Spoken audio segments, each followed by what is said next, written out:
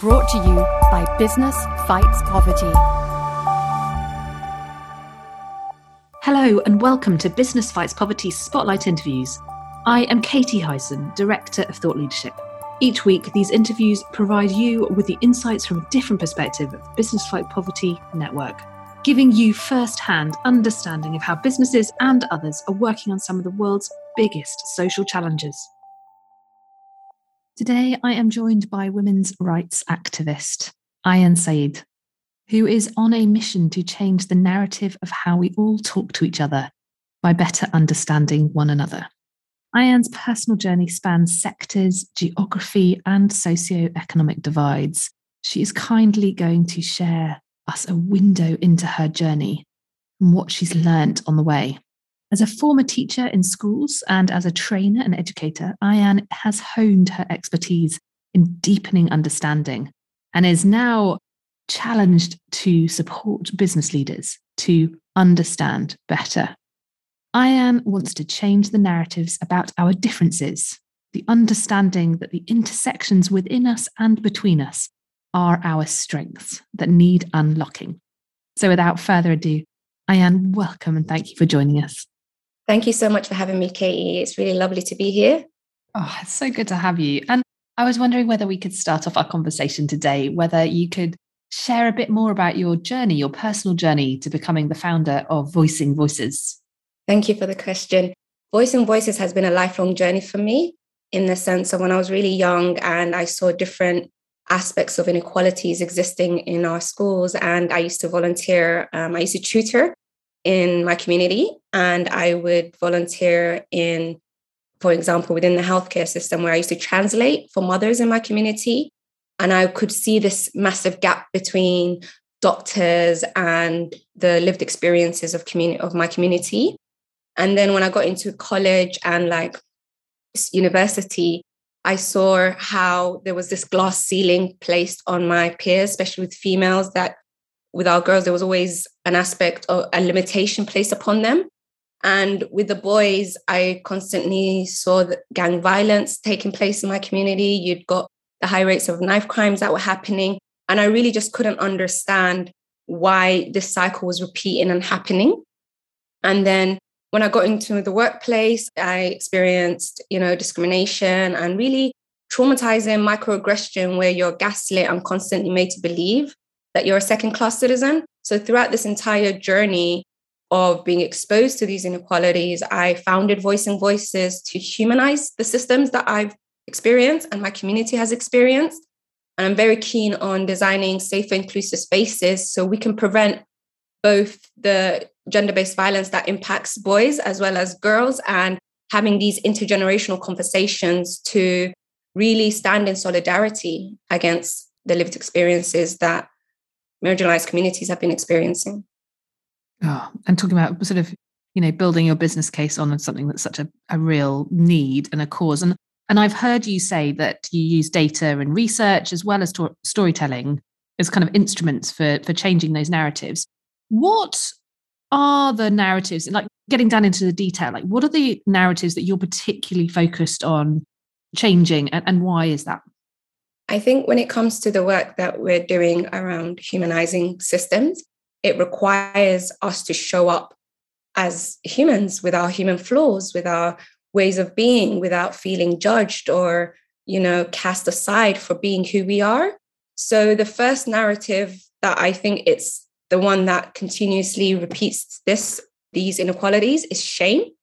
It's the shame that keeps the generational cycles repeating, and having these intergenerational conversation is an element of saying, well, as time has gone on, there are we've been, especially with the older generation, there's a lot of things around shame of silence is the way forward. If you speak up, it's shameful. Or it could be that people don't feel safe enough to show up as themselves because of shame. So by eliminating shame from the conversation, from the process, we can show up as our most authentic self. So that's one narrative that I'm really trying to work on. Another one is that we do have the power to transform our society. I think when we look at gender-based violence and gender inequalities and the disparities that we're seeing, we see it as this massive issue and this thing, or that we don't have enough resources to address it. But I think conversations, I think from my work with Voicing Voices, I've seen the impact just conversations can have. And I think if we take this narrative of a can-do attitude, we're able to address this much more sustainably. And it's also not a women's issue. You know, the toxic patriarchy and stereotypes impact everyone in different ways. So I think by changing that and changing the lens that we're using, we can not be limited by these issues. And I know that you've been working hard to kind of talk to different communities and different groups in terms of these themes and these narratives, and one of the groups are a business and policymakers. From your work bringing voices who are less heard of together with those sorts of decision makers, what have you learned? I think especially with our Bridging the Gap program, where we create dialogue through workshops and training to address the issues that divide us, I found that there's a lot of disconnect in workplaces, especially because society created this hierarchy and unproductive definition of what being a leader is. You have employees who might be experiencing different forms of discrimination or unhealthy workplaces, but they're too afraid, or again, the shame element comes into this as well, but they don't feel comfortable enough to have these open conversations with leadership.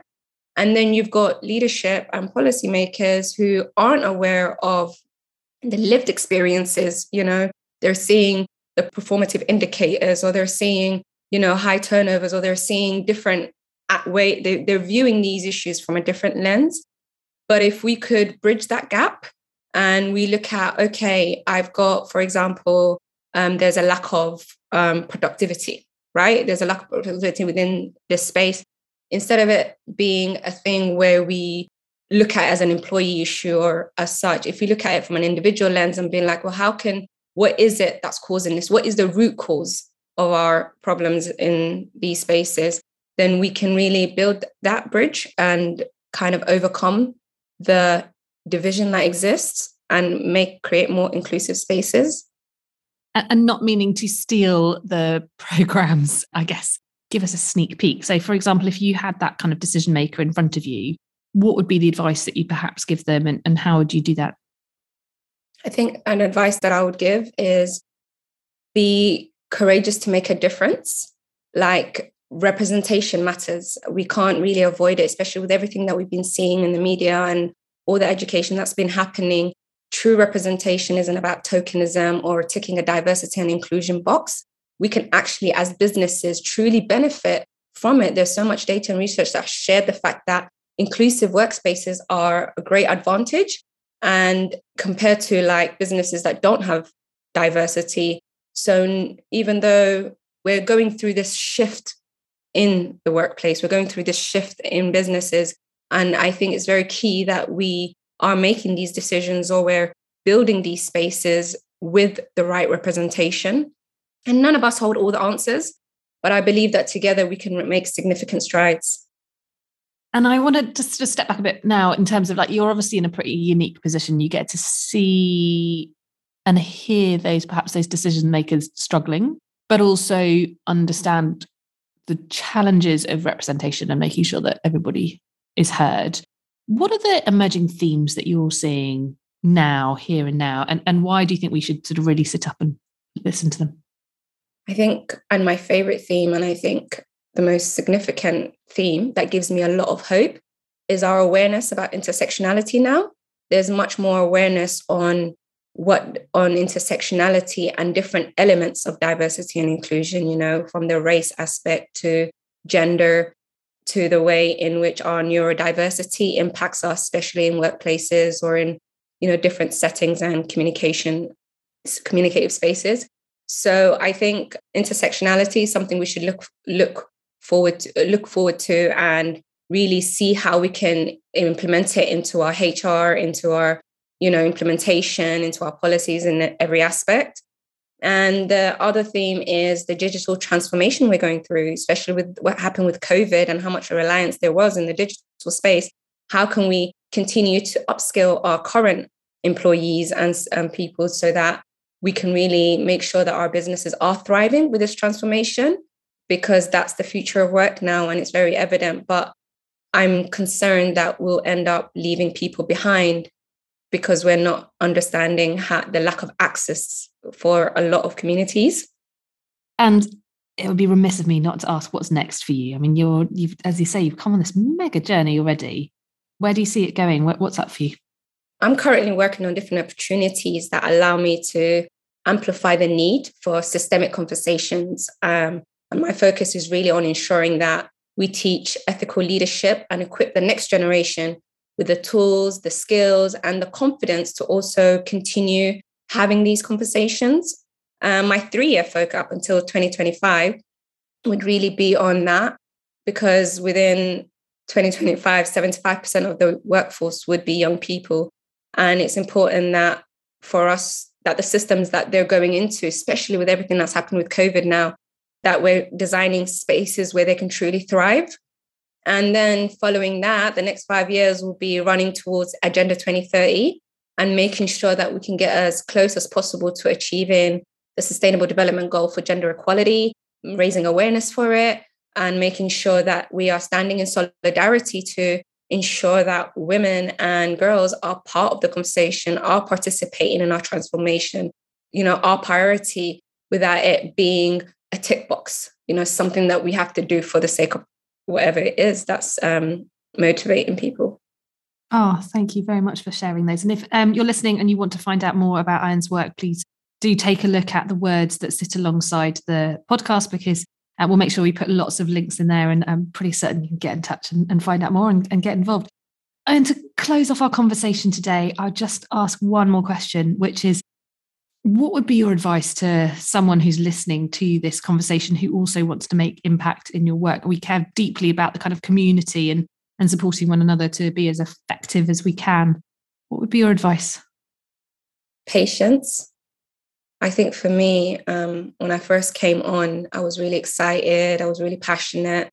And there was this sense of urgency, especially with my close relationship with the theme of gender equality and such. So for me, I think it took me at the beginning, I didn't understand why there wasn't enough urgency. And I really had all these ideas and all this passion.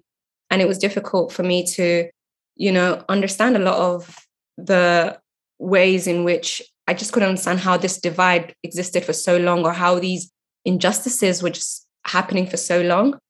But by being patient with the process, I think being patient with the process is a big one, because especially when you're in this space, you tend to throw yourself in it 100%. And, sometimes, especially with social entrepreneurship, results don't happen overnight. There are people that work 5 to 10 years before they see a glimpse of results, So I think being patient with yourself, and also keeping the momentum going by believing in what you're doing. I think the one thing that has helped me, especially with sustainability and ensuring that I kept the same energy throughout, is believing and knowing what my why was. I think before you touch anything, it's important to understand what your why is and why you're doing it. What is your personal narrative? Why are you doing it? What does it mean for you? And that would help sustain you throughout, because there is a lot of hurdles and barriers that you would come across. But once you have that belief in what you're doing and understanding your why, it becomes much more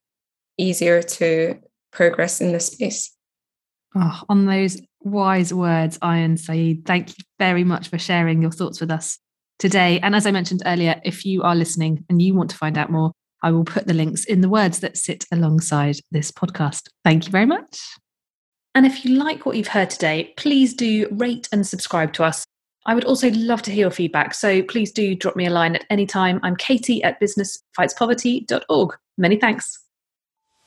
Brought to you by Business Fights Poverty.